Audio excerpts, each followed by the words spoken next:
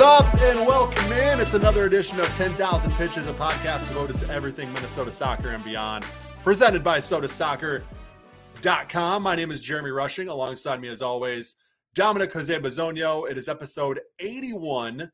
If you haven't hit us up on the socials, we are now at Soda SOC on the socials. So go hit us up there, Facebook, Twitter, and Instagram. Also, if you have not left us a review on Apple or Spotify or wherever you get your podcasts, please do that. You may have noticed that the podcast feed has changed as well. We're trying to keep the branding consistent across the board. So it's now Soda Soccer Podcasts, but the 10,000 Pitches podcast obviously still alive and thriving underneath that SodaSoccer.com umbrella.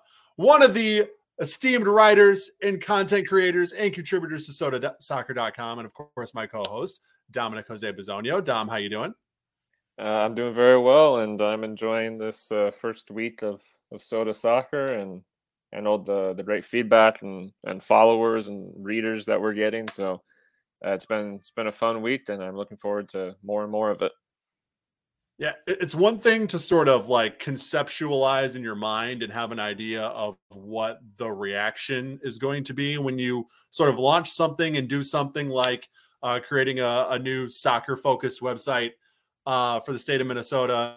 You know, had an idea that there would be some response to it. There'd be something people would welcome, but to actually see the follower count skyrocket and see all the replies and all the retweets and all the quote tweets and all the, you know, people saying nice things and how excited they were, man, that was such an awesome thing on Friday to see all that and the great work that not only you're doing, Dominic, but John Marthaler, Jacob Schneider, Eli Hoff. It's a real group effort over at SodaSoccer.com. So if you haven't checked us out at SodaSoccer.com, please do. A lot of great content up there as well. And also make sure you're subscribed to the podcast feed here as well.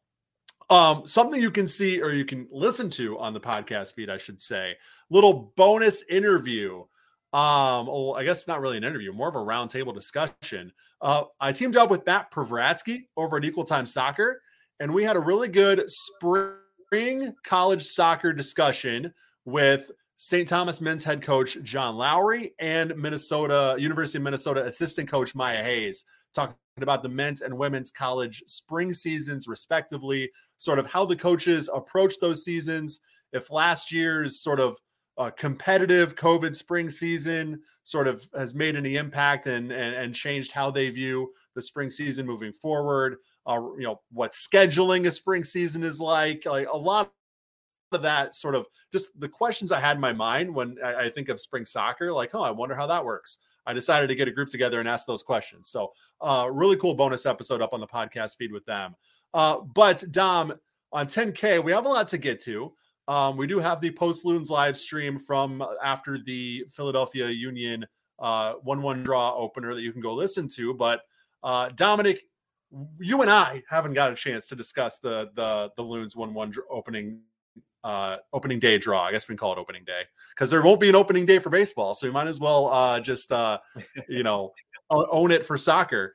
But yeah, it was a 1-1 draw on the road in Philly for the Loons. Before we get into a lot of the X's and O's and sort of the meat and potatoes of this one, Dom, give me your overall impressions on the draw, sort of your initial gut reactions to coming away from Philly with a point. Yeah, I think my long story short reaction is there's a lot of good things to take away from fielding, a team that mixes new arrivals and backups with some starters and drawing an extremely good Philadelphia Union side. Obviously, it's the first game of the season for everybody, so you have some asterisks for them as well. But, they fielded a pretty good side, a lot of starters. We did not necessarily field as many starters or predicted starters. And, come away with a point and a reasonable draw, not like a crazy 4-4 draw, but, 1-1. That to me, first game of the season is a pretty mature result. Yeah, I would say so too. And to come away with a 1-1 draw and play I think a more exciting brand of soccer overall too. I think what we saw on the field was a little bit more wide open than we're used to seeing from Minnesota, who really plays a tight, compact, sort of not going to get blown out, not going to blow you out type style. I think we had an idea with the new attacking pieces, specifically the new strikers that they brought in, that they would play a little bit more of an attacking focused game. I think we saw that. Didn't bear many goals, didn't even bear many, I guess, solid chances. There were a few, but there weren't a ton. But at the same time, there's a lot good to take out of that too, when you can sort of, adopt a newish style. And as you mentioned, sort of have to make some last minute adjustments to the roster, throw in a few guys who are brand new to the squad, and you come away with that draw. So let's go through that starting 11 that we had. So it's Tyler Miller in goal, a back line of Bakaye Dibassy, Michael Boxall, Brent Kallman, and O'Neal Fisher. The central defensive midfield pairing was Hassani Dotson and Kervin Arriaga. Robin Lod on the left, Emmanuel Reynoso at the 10, Franco Fragapane, Robin Lod on the right, not on the left. We don't ever want to see Robin Lod on the left again. Lod on the right, Reynoso at the 10, Fragapane on the left. And Luis Amarilla was the one to get the nod as your starting striker. Adrien Hunou was on the bench. Abu Danladi, unfortunately, Groundhog Day situation here, found himself on the injured list with a thigh issue. Chase Gasper was out with a head injury. The word concussion has been thrown around. I don't know if that's been officially confirmed that it was due to concussion protocol, but it was a head injury that kept him out.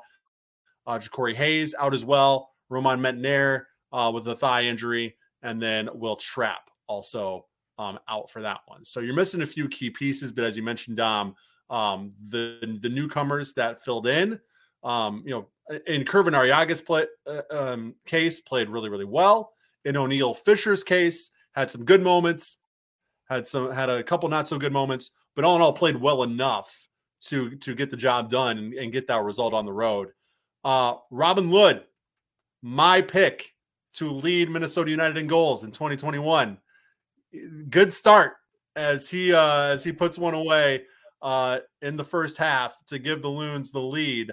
I don't know if I'm Nostradamus or not, Dom, but right place, right time, Robin does it again.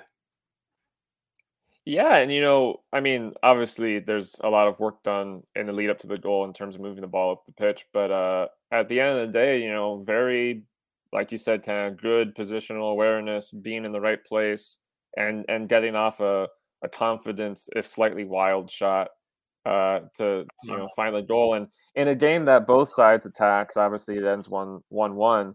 Both sides attacks often didn't quite look calibrated when they got to the final third. And obviously you kind of expect that at the beginning of the season, but so for Lod to come up big in that kind of match and have some coordination in his feet, have some aim for goal in his mind, that's what you need in those kinds of games. So yeah, it's a good sign that he's going to continue to be that kind of player.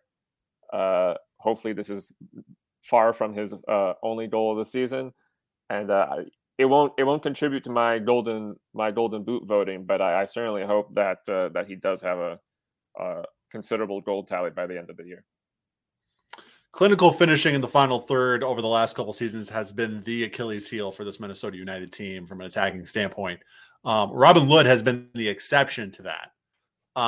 And that's probably the biggest reason I picked him as my team golden boot winner for 2021, is because he's really, we have an idea of what Luis Amarilla might be able to do. We have an idea of what Abu Danladi might be able to do, but it hasn't been proven on the field, right? That's all sort of hypothetical in our minds. What we've seen from Robin Lod is real. Like, his ability to finish is real. And he's really the only one on this team that has proven he can do that on a consistent basis at a consistent level. And when I say right place, right time, Robin, that's not just like a catchphrase. Like, he always, one of the biggest reasons he's able to put away so many chances is he's able to find those opportunities in such high percentage, and this is like a basketball term, but in such high percentage spots on the field where you are literally point blank right in front of goal. And credit Franco Fragapane with the run on the left. Luis Amarilla did make a far post run to sort of pull a defender, but it's also Robin Lod sort of finding that space, not only to put himself in a good goal scoring position, but also make him available for the passer as well, to do both those things and find that balance. That's what Lod does so well. off the right-hand side. And that's, I mean, we saw that play out in that goal. Yeah. And just, everyone should go and check out Jacob's piece on Soda Soccer that talks about this. But I'll note, just because it's extra credit to Robin Lod for his performance with this context, the fact that he spent a huge chunk of his offseason actually in military service for Finland.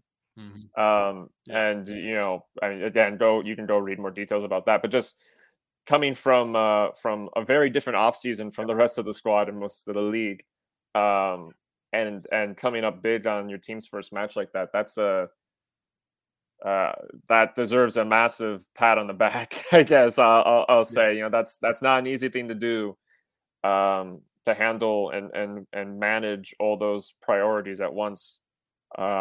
So yeah, I mean, a huge credit again to, and perhaps extra excitement in the sense that we might not even really be seeing him quite firing as fast as he can right now. We probably have a little bit of time before he really gets into the flow of things. So once that happens, we could really have a dangerous player on our hands. Yeah.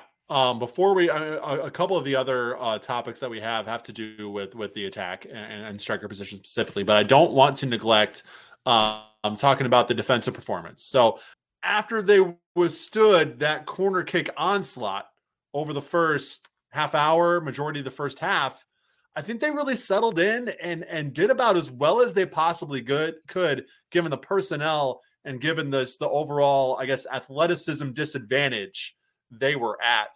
What did you see sort of from that backline performance, Dom? Yeah, I mean, like you were saying, I think there were negatives to take away and positives to take away, and of course, negatives are going to feel more obvious, particularly when you don't win the game, and of course when you concede during the game. I agree with a lot of folks that were labeling Fischer as probably the weaker link on the day. Of those four, it very much seemed like, I haven't seen all the sort of stats to back this up, but visually it seemed like Philadelphia were very much focusing on his side for large chunks of the game. I think they very quickly identified him as a place to invest time, and so that's concerning. But at the same time, we played a game with neither of our starting fullbacks, and you kind of have to expect that to result in that sort of situation. If I'm a professional club and I hear that the other team isn't starting with either of its fullbacks and one of them just arrived, that one of the people that is going to play just arrived, I'm probably going to go with that guy. So that that was rough, and there was a rough moment with their goal. The marking around that situation was not great. But like you were alluding to as well, at the same time, there were plenty of bright moments.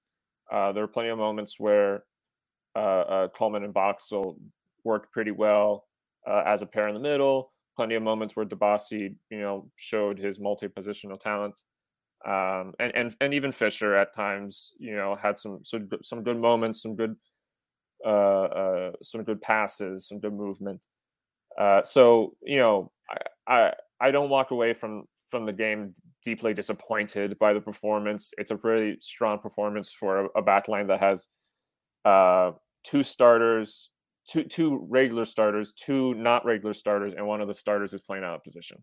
I think that it was a pretty solid performance with all those in mind. There was as pops into mind now, there was a rough moment with Boxall where he made a really rough challenge or movement off the ball that could have resulted in something more serious. That so that kind of behavior should be avoided because it could have jeopardized the whole game. But other than a few rough moments, really solid first game from that defense. And again, concede one goal and help secure a point at a really rough place to play against a really good side. I have no problem with that. We'll get right back into the episode in just a minute, but I want to talk to you about our friends over at Pence Homes. If you're on Minnesota United Twitter, you probably know who Nate Pence is. He's a diehard Loons supporter, but he's also a supporter of Minnesota soccer as a whole, just like us here at Soda Soccer. See, Nate and his team are realtors specializing in the St. Paul and Minneapolis area, and he proudly supports various teams and organizations in the Twin Cities soccer community, like Minneapolis City, our friends over at Equal Time Soccer, and now SodaSoccer.com and 10,000 Pitches. Not only is Nate ingrained in the local soccer ecosystem here, he's also helped countless people in and around the metro buy and sell their homes and has made them very happy as a result. But don't take our word for it. Just listen to what Kate W. had to say. She said, quote, "Nate was excellent to work with. He's down to earth, approachable, not pushy.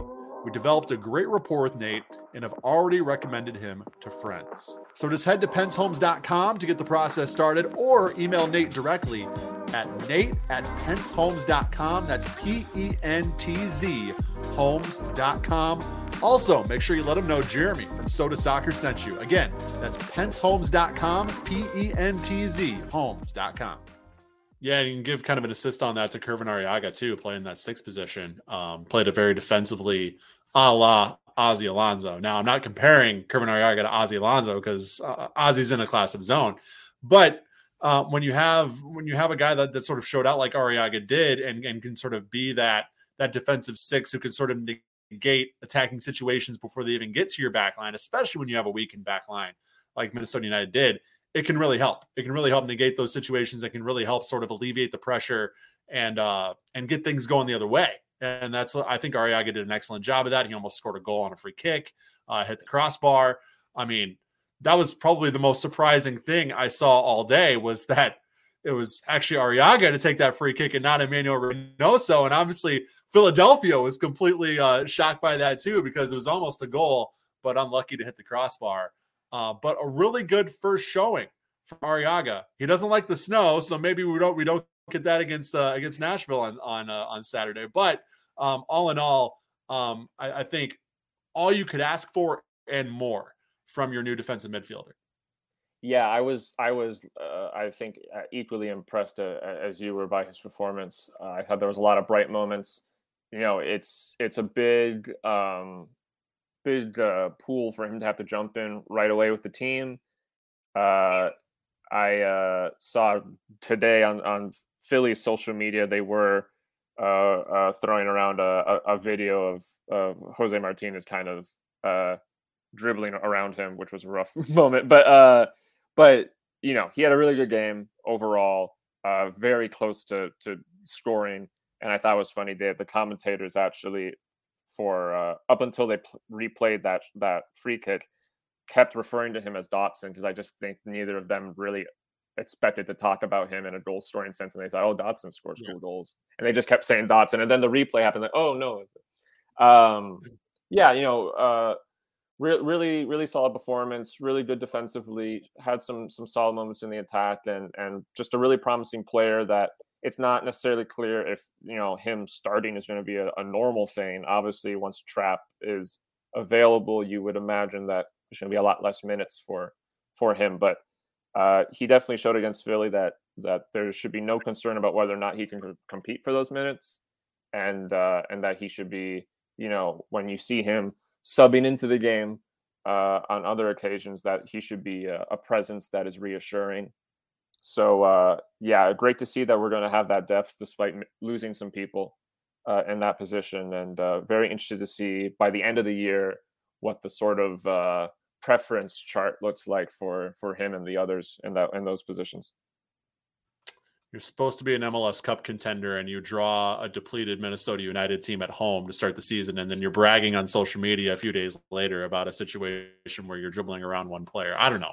Yeah. Maybe if I'm running the Union social media, I decide maybe we turn the page and not so much focus on that opening day draw. But that's just me. That's neither here nor there.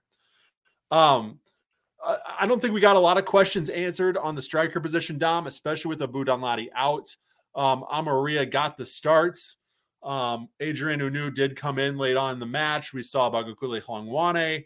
I don't think anybody really had a performance that came anywhere close to sort of solidifying a position, planting a stake in the ground at striker. But because of that, I would assume Amarilla is probably the first team choice moving forward. Hlongwane had a couple good moments. He had a couple not so good moments. That's what you would expect from a guy, I think, making his first MLS appearance. Adrien Hunou had a really, really good shot at goal. You could argue he maybe should have taken a touch or two before firing off a one-timer off a just an unreal backheel pass from Robin Lod that sprung Hunou. He takes the one-timer, gets tipped over the bar by the keeper. Again, you could argue take a couple touches, try to either get around the keeper or get yourself in a position where you have more of an open net to shoot at. That could have been the winner for Minnesota. But either way, no bad performances overall by any of the strikers, which is, I think, a positive and something you can look forward to, saying, okay, we have as of right now, assume until we hear differently, I'm going to assume Abu Danladi is sort of maybe out of the picture from an injury standpoint right now. But as of right now, you have two really solid options in your DPs, and then somebody who I think deserves to get more minutes and more looks in Hlongwane. So I'm feeling pretty good about the striker position. We had somebody that commented on the Post-Loon stream saying that, another game where strikers can't finish. I don't think there were enough opportunities just to maybe warrant that argument, but I do get the PTSD that comes from the last couple of years of seeing the revolving door at striker and seeing sort of the inability to finish. How are you just feeling about the striker situation as a whole, considering the Danladi injury and considering the performances that we saw against Philadelphia? Yeah, I mean, I think I'm on a very similar tone as you, in the sense that I didn't see anything that makes me especially concerned, but also not necessarily anything that makes me extremely excited. As far as Danladi is concerned, yeah, obviously the injury thing is rough. I mean, the asterisk I put on all my excitement about him, of course, was that it was all implying that we would get a healthy Danladi. There were some, it might have been today or it might have been yesterday, but, there were some images on the team's social media of him training in some capacity. So we'll see when he ends up returning. But that in mind, I suppose this is why we bought so many strikers, because one of them appears to be out of contention, and we still have, 3 or 4 to pick from. So, Amarilla did not look amazing. He did look decent. He had some decent moments. It didn't necessarily feel like the team was playing in such a way that made him the focal point of most of the moments the team had. So to your point, I don't know if it's possible to have a really clean, fair takeaway of his performance in that sense. And of course, he's had very limited time with the team, which you can imagine as that changes, things will improve. I think he was good enough in comparison that I would expect Heath to kind of stick to it for the next game at least. That quick fire chance from Hunou that maybe could have been dealt with more patiently. That was a rough one for me. That did really feel like a moment lost. And it's unfair, of course, that when it happens to you and you're the substitute and you only end up playing so many minutes, obviously then it kind of gets burnt as a brand of your game, which is not necessarily fair. But at the same time, if he scores there, that's a pretty big way of changing Heath's mind, and he didn't. So, that's something for them to think about. I think for the foreseeable future, unless we see some dramatic performance changes, Amarilla seems like he's going to be starting the next couple of games. And I'm okay with that. Yeah, definitely. Same here. One last note on the Philly match. Obviously, it was Tyler Miller who got the starting goal, sort of, backing up everything that Adrian Heath had been saying leading up, that it was Miller's position to lose. Some shaky moments from Miller. A couple clearances going out over into touch. There were a couple of, situations where he was lucky not to be caught out of position, leaving a wide open net. But you only give up one goal. So I would think that maybe he gets the nod moving forward against Nashville on Saturday. Speaking of which, Dom, we're going to have some pretty gnarly weather in the Twin Cities on Saturday. Thunderstorms in the forecast. One of those winter thunderstorms likely. 90% chance of rain at kickoff, and it's going to be that cold, miserable rain. It's going to be like 42 degrees, so it shouldn't be like sleet or like freezing rain or a wintry mix or anything like that, but still not going to be comfortable to be standing out in the Wonderwall for that one. But at the same time, it's the home opener. I expect there to be a mostly packed house unless the weather is just extremely bad. And you're playing a Nashville SC team who had a really impressive opening day performance themselves, beating Seattle in Seattle 1-0 on opening weekend. And of course, Eric Miller helping out the Nashville back line there with the clean sheet against Seattle. I put on Twitter kind of jokingly, but almost kind of seriously, it's Minnesota North versus Minnesota South on Saturday, because you got Eric Miller, Luke Hawkinson, Teal Bunbury, and Jamie Watson. Now, obviously, Jamie Watson's not on the field, but he is in the broadcast booth for Nashville SC as well. So, it's going to be a fun one. A lot of Minnesota ties for Nashville as well. Hopefully, the weather, I don't expect it to hold up in the fact that there's not going to be, some crappy weather, but hopefully the extreme portion of it holds off to where you can get a match in and make it at least a somewhat comfortable environment for the fans.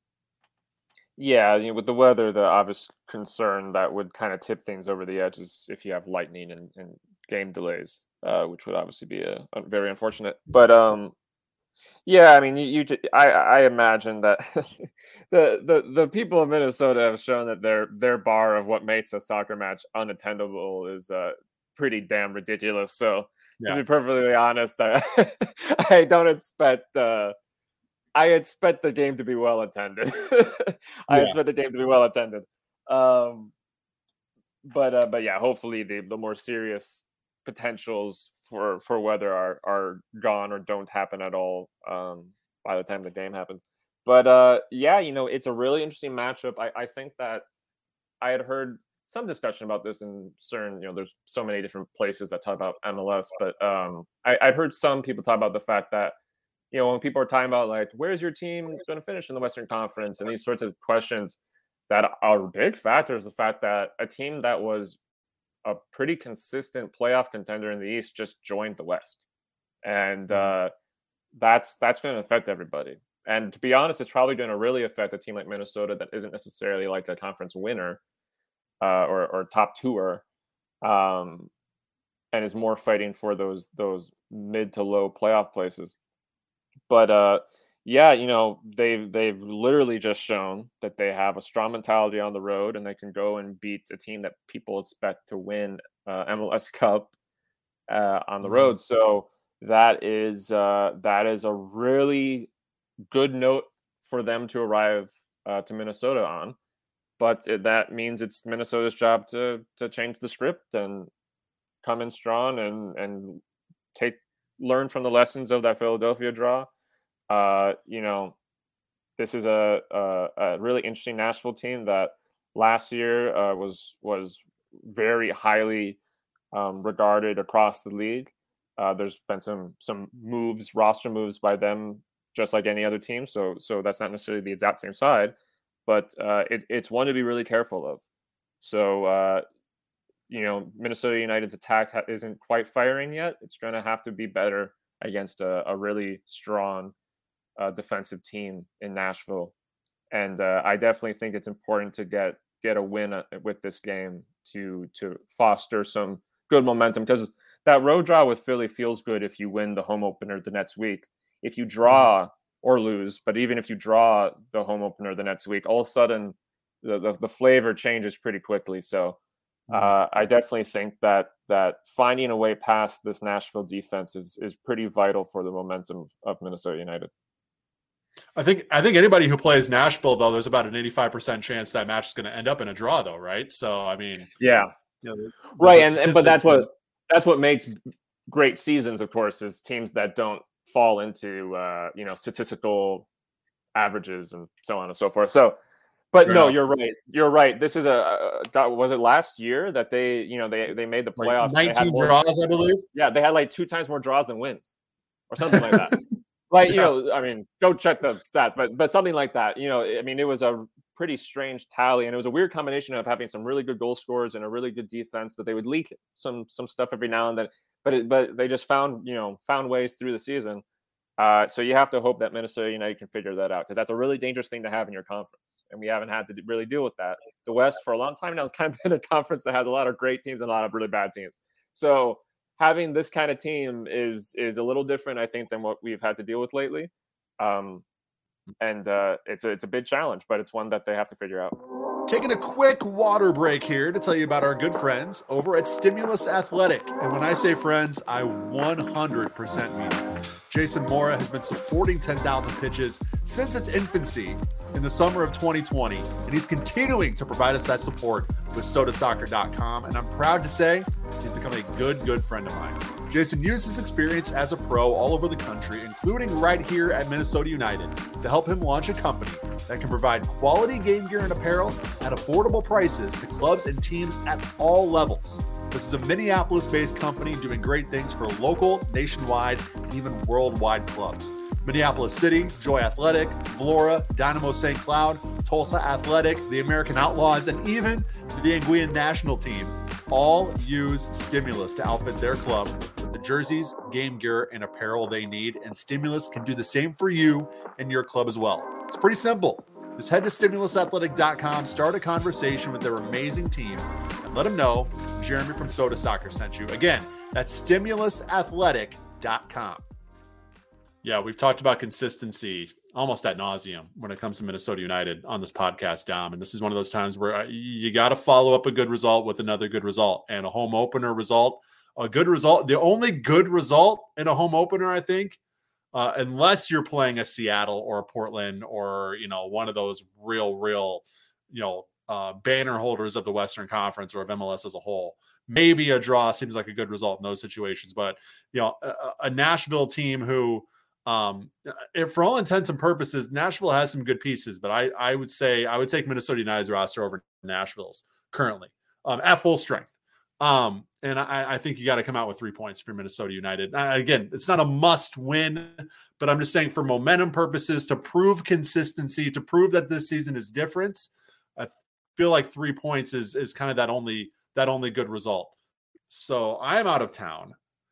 It's going to be my co-host, my partner in crime, Dominic Jose Bazonio, alongside Eli Hoff on the Post Loons post-game show.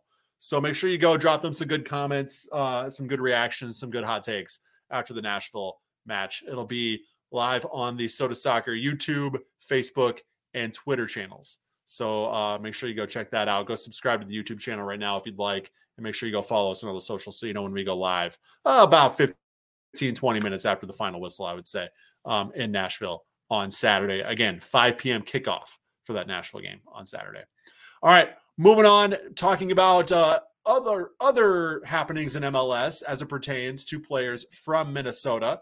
Some good performances. Caden Clark included, played 33 minutes in the New York Red Bulls 3-1 win over San Jose. And he had the assist on that third goal, sort of the, the clincher, the dagger, if you will. Really good pass, too, from Clark. We have the highlight up on our Twitter page if you want to go check that out. We talked about how big of a season this is for Caden Clark. Obviously, a big season is really helped by a strong start. You get an assist in the opening match. I think that's the good start you need if you're Caden Clark, and hopefully he can continue to build on that as the season progresses. Yeah, again, we talked about the expectations he needs to find and meet this season, and that Red Bull team is a tough one as a player because there's a lot of depth. They don't necessarily have a lot of pieces that are being talked about as the best in their position, and that's probably fair. But they have a lot of guys that are like 7, 8 out of 10s. They got a lot of really strong, but just below that sort of MVP level. And a lot of youth, a lot of ambitious players, a lot of players that in a couple of years might be in a league that people like a little more than MLS, a lot of that kind of stuff. So, the fact that he's on the bench is not necessarily something to be heartbroken about. I mean, I'm sure he won't like it, but from a general public, that's an understandable position to be in. So when you're in that position, you got to do what he did, which is you come on, you play about half an hour, you have an impact. They were, of course, already winning the match, but to help secure that win, get that assist, that's as good as it pretty much gets with the hand he's been drawn. Obviously, he played less last season, so he's going to have to fight back, to get that consistent starting role. And hopefully this is part of that journey for him. Elsewhere on Saturday, he's not from Minnesota, but he's an adopted Minnesotan. Former Minneapolis City standout Brandon Bye played all 90 minutes and scored a goal in New England's 2-2 draw against Portland. I don't know if you caught any of this match live, Dom. This is Fox and MLS could not have asked for a better opening night nationally televised game to showcase Major League Soccer. This was an absolute thriller from start to finish. Really good play from both sides, as you would expect. New England topping the Eastern Conference season, and then, of course, Portland going all the way to MLS Cup in the Western Conference. And they put on a show on Saturday night. That was awesome to see. And, of course, Brandon Bye with local ties making an impact makes it all that much better. Yeah, I mean, like you said, it was a wild game. A great way to kind of cap off that day of MLS. It's funny when you have these sorts of games where, of course, you have the finalists from last season against the Supporter Shield winners from last season. When you have those sorts of, teams that did very well last year meet up early in the next season, a lot of times those actually end up being disappointing games. A lot of times those end up being very kind of quiet games. People always want them to be something that they never end up being.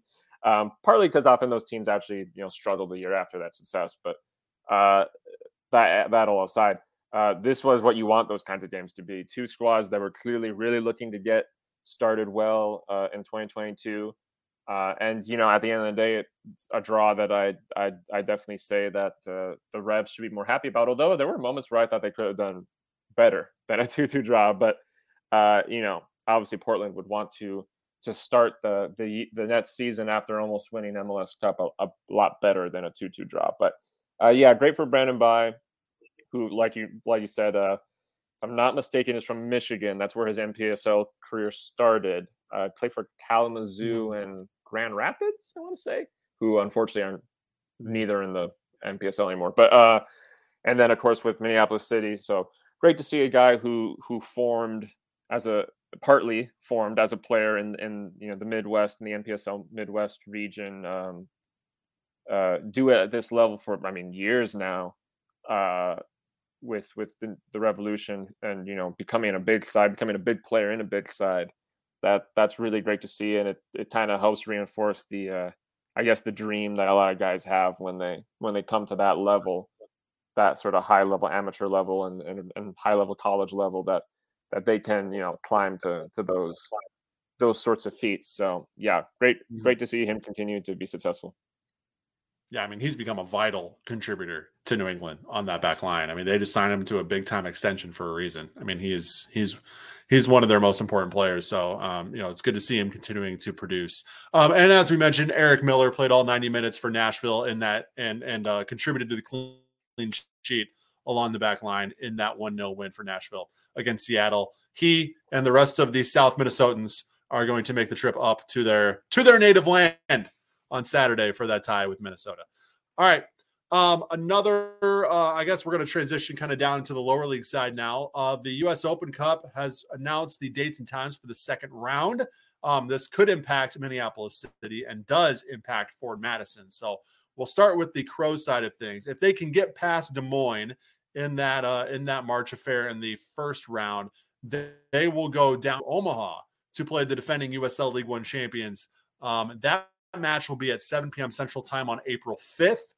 And then the next day on April 6th, also a 7 p.m. kickoff, Forward Madison will take on the winner of Chicago United and Cleveland SC. If Cleveland SC sounds familiar, they are the ones who indeed eliminated Minneapolis City in the NPSL regional finals last year. So maybe a little revenge if Cleveland's able to get past Chicago. Maybe the Minneapolis City fans can sort of get on the Forward Madison bandwagon see if they can knock off that Cleveland team. Also a reminder that Minneapolis City and Des Moines Menace first round match, a big one, March 23rd in West Des Moines. And that match will start at 7 p.m. Other quick news, speaking of Minneapolis City, they signed Lakeville native and former Union Omaha, Hartford Athletic, and St. Louis FC player Tyler David for the 2022 for the 2022 season. Wow, words. David was actually on Des Moines Menace last season when they won the USL League 2 title. He is now going to Minneapolis City. A few weeks ago, actually maybe about a month ago now, I was talking to Matt Van Bedscoten, the Minneapolis City head coach, about kind of how they would be expanding that player pool and the types of players that they would be going after now and trying to bring into the program now that they are in USL League 2. And I mean, USL League 2 has some talent. I mean, that path to pro is no joke. That is a league where a lot of simmering future pro talent really lives. So it's good to see Minneapolis City sort of engaging in that and bringing in players who sort of fit that bill, because if they want to compete in USL League 2, I mean, those are the kind of players they have to have on their roster. Yeah. And, just in addition to that, another facet of that level, particularly the USL League 2 aspect of that level is, you even have guys like Tyler David who are professionals that, for various reasons dip out of the professional leagues for, a certain amount of time, as he, is currently doing. So that's a huge addition to Minneapolis City and probably a great opportunity for the players that'll be around him to, get minutes and training and on the pitch with a guy who's done it. He's got quite a few USL Championship and League One appearances added up over the years. So great opportunity, and of course, you do that, but you also are able for Minneapolis City to stick to your sort of Twin Cities and Minnesota focused player pool connection, with him, of course, being from Lakeville. So it's a really cool partnership that works out for everybody, and it'll be really interesting to see what he can do for them in the league this year. Obviously, having been very successful last year with Des Moines, and maybe he proves to be a really important tool in a Open Cup run if they manage to do that. He'll know quite a bit about the team they have to beat to get to Omaha. Yeah. So and then he'll know about that team too. So there's going to be a tour of Tyler David's it's career. Strategic, man. It's strategic. You bring on the guy who has played for both of the teams that you could face in the first 2 rounds of the tournament. You get that inside man, so to speak. Yeah. You get that, maybe he stole some game tape on his way out. Who knows? But might have to put some money down on them. Way, yeah. On the third round, he might have to put some money down on them drawing Hartford Athletic. Yeah. Once the championship sides get at it. Anyway, it's so I mean that has to be great for that dressing room to have that influence and that knowledge with them. Obviously, some of the folks on that team are collegiate athletes who don't have that experience yet. So that's a really cool combination, and it's great to have him back in the Minnesota soccer scene. And I know he's also involved in the Minneapolis City Futures program as well. So he's obviously really getting involved in all facets of that club. So yeah, really cool addition. And then somehow Minneapolis City gets to the quarterfinal, and like a phoenix rising from the ashes, St. Louis FC is all of a sudden there, and they have to play them in the quarterfinal. Yeah. Anyways, RIP St. Louis FC. Shout out. Let's transition over to stay in the USL, but transition over to the W League. Recent Minnesota Aurora signings. Mariah Wynn from Andover, Bemidji State product. So a couple of BSU players now joining Minnesota Aurora. Rachel Preston, she is from Lakeville. She went to SDSU. And then Shelby Hupo from Hawaii. She went to Metropolitan State University in Denver. So again, continuing the theme of, a majority of players locally are joining the team, but you still have that presence of players coming in from outside, sort of rounding out that roster of both in Minnesotan and nationwide players, which is cool. Yeah, it's kind of more of what we've been talking about, but it's a good way to build this roster that in a way that will foster obviously competitive ability, but also that local connection. And I think it's really interesting and great that, as you noted, that there's sort of this Bemidji State connection happening in this roster that I'm not sure was the immediate focus we would have thought of. But it makes a lot of sense when you kind of look back and think about the performances you were seeing out of the school and of course the level you're expecting for this team. So, it actually makes a lot of sense when you think about it, and again, it fosters that Minnesota connection, but also a Minnesota connection that kind of branches out across the state a little bit, so it doesn't just feel like a Twin Cities team, which doesn't really seem to be what they want to be. Obviously, they're going to be playing in the Twin Cities, and that's a huge part of the identity, but it does seem like they want to kind of have that connection to the broader community, and there's few ways better than bringing in a lot of people with deep connections on the edges of the state, places like Bemidji. So really exciting, and really looking forward to seeing how all these players look when they're on the pitch together. All right, you can call this our 10K coffee break because it's time to tell you about our friends over at 9th Street Soccer and Coffee. Derek and his team at 9th Street have been so great to us, and we hope you can support them the way they've done for us over this past year. 9th Street is part indoor soccer facility, part coffee shop. You heard me right. You can get a pickup game in and get your espresso fix all in the same place. How cool is that? I have to say, I was lucky enough to sample some of the coffee you can get at 9th Street. My goodness, it's some great stuff. Derek is one hell of a barista. I'll just say that. Affordable weekly pickup is always available at 9th Street. You can reserve the field for your team, party, or group outing.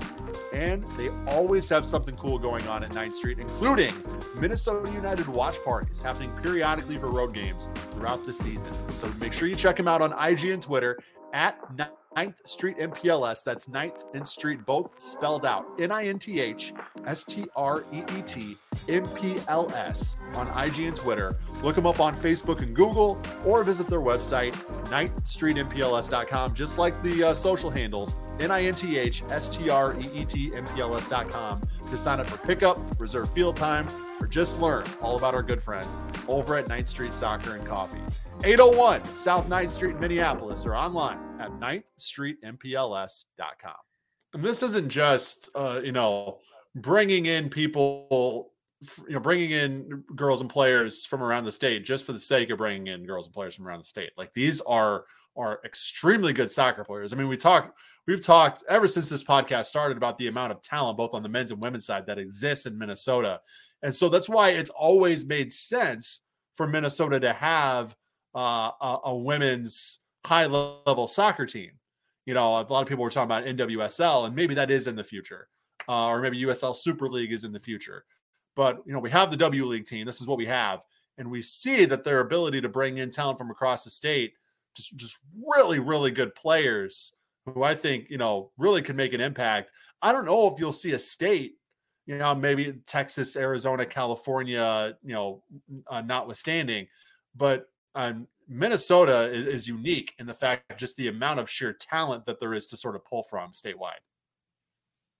Yeah, again, as you're saying, this is kind of the whole point of this whole thing. So if people are just noticing this now, maybe you need to pay more attention. But the whole point of everything we kind of do here is that there's so much talent and so much potential for development and so much potential for growth with the game in this state. And you look at the potential that is kind of hidden through all these colleges and NPSL teams and WPSL teams, and now potentially the W League teams and UPSL. There's so much talent here, and so many sides that are whether that's schools or clubs that are developing really good players, and there aren't always the right avenues to showcase that at the next stage. So I think that's what everyone wanted Minnesota Aurora to be, in this case at the sort of right below pro level, and hopefully at one day there will be someone that does it at the pro level for women. Again, like we've kind of just both been saying, it's great to see that they're really looking for the right avenues to do that. They're looking around at all the different schools that have been doing things right, and we talked all of last year about how Bemidji State was doing things right. So it's great to see that they're well aware of that. They're not just kind of focusing on the obvious one or two places to look. They're keeping in mind, what is each program in this state doing? How are they doing it? Who's it selling in those processes? And again, you really can't look for all of that in a better place than Bemidji State right now. So really, really look forward to seeing how those athletes showcase and improve at this new challenge. Also looking forward to seeing the what more food and restaurant recommendations come in for some of these players who are coming in from out of state too. That's another kind of underlying storyline, a really important underlying storyline when it comes to Minnesota Aurora. If you'd like to give yourself the opportunity to join Minnesota Aurora's roster in 2022, the club is holding tryouts on March 19th at the NSC in Blaine, 5:30 to 7:30. There's a $40 tryout fee. Just follow them on all the socials at MN Aurora FC, or head to mnaurora.com for all the info. One of the final headlines here is something that we've been remiss not to talk about on a larger scale on this podcast this year. We've talked about them a lot in the past. Back in 2020, they really sort of gave us something to look forward to and to watch with the lower league E-Cup. And the 2022 version just wrapped up. And if you haven't been following, it's a Minnesota sweep in the Xbox and the PlayStation Premier divisions. And it was a Vlora FC sweep in the Xbox and PlayStation's Premier divisions. Just a couple nights ago, Vlora FC beat Forward Madison. So a lot of local flavor in the PlayStation or the Xbox Premier Division final. But it was Vlora over Forward Madison 9-2. That was played by Oscar Ayala. And I believe his Twitter handle is at Lil Ayala 22. If you want to go check him out, he was the one who brought home the title for Vlora in the Xbox Premier Division. And then great friend of the podcast, Yosef El-Sawi, Ufasa himself, brought home the PlayStation Division title as he and Vlora knocked off Providence City 6-3 in that final played just last night on March 2nd. So a Vlora sweep, kind of cool to see a local team doing work on the esports scene. East soccer, it seems, is getting bigger and bigger every single day. You have people streaming themselves playing Football Manager. And the FIFA streams are just crazy on Twitch. The E-Cup, very much a part of that. Really, really cool event. Congrats to Joe Meyer and everybody involved with the E-Cup on another successful year. But yeah, Yosef and Oscar bringing it home for Vlora, getting the double. Pretty cool. Yeah, super cool. And I actually was able to watch Yosef's two matches. The finals are played in two legs, back to back. And it was really, impressive. First leg ended 3-1 in his favor, and then the second leg, towards the end, basically in the second half, all of a sudden he completely lost his lead. But then in the last, technically it's 10-15 minutes, and but it's really 5 minutes in real time. He just barraged a bunch of goals and completely retook the lead and just cemented himself in the tie. So. Yeah, really impressive for Vlora to kind of show up on the esports side of things like that, and that's obviously a side that on the soccer pitch has done well in the last couple of years, and so it's cool that they're able to do both at the same time and represent Minnesota in a national tournament, and actually this year technically an international tournament because there was a couple of English I think non-league teams that had representatives in the tournament this year, so that was pretty cool, but. And actually Wisconsin was represented pretty well, obviously, Forward Madison making that final. And I'm blanking on the full name of the supporters group, but the Labara of Forward Madison, I forget what the number is at the end. But Labara 608. 608. I think they lost in the second, whatever, I'm blanking on what the title is, but the second division, the division below the Premier Division, they lost to an English side in the final there as well. So, so a lot of cool kind of local representation in those finals. And again, congratulations to Vlora for showing up big in both and bringing a little extra attention to Minnesota. That's always really awesome to see. And I don't I think this is the first time we've seen Minnesotan success at the scale of the tournament. So that's also really cool. Yep. Yeah, absolutely. Minneapolis City made a couple deep runs in the 2020 and 2021 versions, respectively. I believe falling in the semifinals one year and the quarterfinals the next. But I think they were there the closest. Forward Madison's made deep runs before. Obviously, Josef and has made deep runs in the past with Laura too. But yeah, never really. I don't think never making the final, let alone winning. And it happens back-to-back nights. Awesome stuff. Before we get into, we're not going to do a top 4 this week, Dom, but there's a poll question up on the Soda Soccer Twitter account, and I want to get our answers to it. It's, what is your favorite Minnesota United home opener? Now, I'm going to give you some time. We're going to go through the options, and then we're going to do a little plug for some stuff, and then we'll go into actually giving our answers. So obviously you have the snow opener in 2017. You have the St. Patrick's Day win over the Chicago Fire in 2018. You have the opening of Allianz Field in 2019. There was no home opener in 2020. Actually, I was at what technically was the home opener. Really, really weird match, I believe, against Sporting KC. It ended in a 2-2 draw, I believe. It was in front of no fans. Actually, I think there were a few fans there who won a contest to sit in a box seat in an empty Allianz Field. But yeah, I was there in the media section. It was just very, very weird setting there, obviously, with the empty stadium. So we're not going to count that one. So you have the snow opener, St. Patrick's Day win. You have the opening of Allianz, or the return of fans in 2021 for the home opener against RSL. So those are the options. So before we actually get to giving our answer to that question, Dominic has a couple of really good stories up at sodasoccer.com that I want to let him plug and sort of do his thing.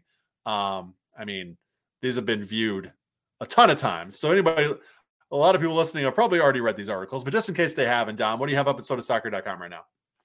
Yeah, so the first article I have up, which went up the big day, was about the Koren FA. It was sort of a look back at 2021 and a look forward to what to expect for 2022. It was great to talk to Kyle Johnson, who's of course is kind of in charge over there, about what to expect this coming year. There's a lot of potential big plans. There's potential for the women's side to play in an international tournament, potential otherwise for a lot of friendlies and other activities to happen. Also for youth moving forward in their futsal sides. That's a side that's a team, an organization that means a lot to a big community in this state that not everybody knows about. That being the Koren, and it's always a topic I like returning to every now and then. I've written about them before. I've talked to Kyle before for articles, but every time we get back in touch, and I know he's been on the podcast as well in the past. Not with me, but with you guys. Every time we get back in touch, there's always lessons to be learned, because that's just a really ambitious and well-intentioned organization. I'll say, that's trying to change how people talk about gender equity in sports. Certainly trying to change how people talk about the Koren people. Or fighting to make sure people do talk about the Koren people, because unfortunately a lot of people, including Minnesota, don't know enough about them. And we talked about obviously there's been a lot of conflict in Myanmar, which is where the modern territory where the Koren are from, and talked about how that's impacted the players, how that changes what this organization means to them. So definitely go check that out. And if you don't know anything about the Koren community, maybe use it as a launch point to learn more through other sources as well. And then the other article is about Kapatu, who is a Minnesotan soccer player born in Thailand, moved here when he was 7. And he is a Koren ethnically, and played Osseo High School, played Dakota County Technical College, played for UW Parkside in Wisconsin, D2 college, played for VSLT and Minnesota Twin Stars in the NPSL. This is a local as it gets in terms of soccer development. And when he got out of college, he's looking for another opportunity, trying to play professionally. He ends up deciding to return to Thailand to play in the third division there professionally, and with a club called Chanthaburi, I believe is how you pronounce it. And it's a really interesting story. It's a story that you almost certainly have not heard about, simply because no one's talked about it. And I hope that he continues to have a really interesting career, and there's certainly more to follow. He's 25 right now. There's still several years of activity left in this guy. So this is a guy that has deep connections to folks you have heard of before. He was childhood friends with the Vane brothers, Michael and Brian Vane. Their father was essentially a huge part of his development into soccer. He's played for teams you heard of, but you probably haven't heard of him. So definitely go check that out. And I definitely hope that, well, I am glad that people are reading the articles and that the articles have been well received, because this is the kind of stuff that I really would like to write about, in addition to, the NPSL and the UPSL and the USLW league in college. I want to make sure that these kinds of stories are also being told on Soda Soccer, because there's stories that are really hard, to be perfectly frank, to get published anywhere else. And so this is the only way I know how to do it. And but they need to be told, and people need to know about them. So I look forward to doing more of that, and I encourage you to check out both of those if you haven't already. Please do more of that, Don, because these stories have been fascinating and interesting, and obviously the readers and the people in the Minnesota soccer community agree, because those stories have just been so well received. So excellent work on those, and excited to see what more you have coming down the pipeline for sodasoccer.com. Another plug, a couple more stories to plug. Jacob's match day recap for Philadelphia, talking about Robin Lod and his and the off season that he had, sitting in a forest in Finland with the military, just crazy stuff, and how that led to him scoring a goal in the opener against Philly. Pretty crazy turn of events for Robin there. So really good recap on that from Jacob. And then also John Marthaler on Wednesday probably wrote, I don't know the last time I laughed out loud that hard reading a piece, but it's a welcome to soccer for angry baseball fans. So obviously there is no opening day. The first, I guess, month of the Major League Baseball season has been canceled at this point. And so a lot of fans, our baseball fans, are understandably angry. They feel betrayed.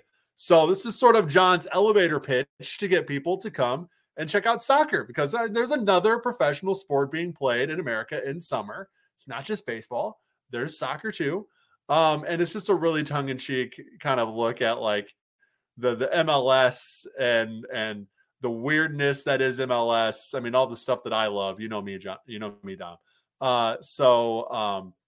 Just a really, really good article from John Marthaler. So go check that out if you haven't. But we are going to wrap up the episode by giving our favorite Minnesota United home opener. Dom, I have a feeling I know which one you're going to pick, but I have an obscure one.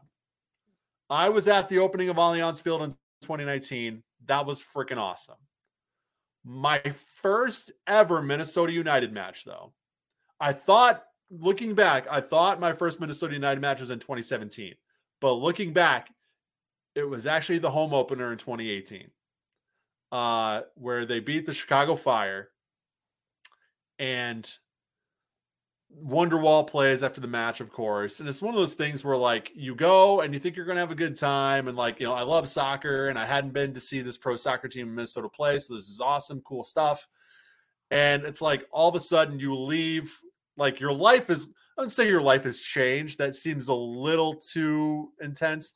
But like you leave like, oh, this is going to be a much bigger part of my life than I originally thought it was going to be. Just saying that much. Like, oh, okay, I am all in on this, right?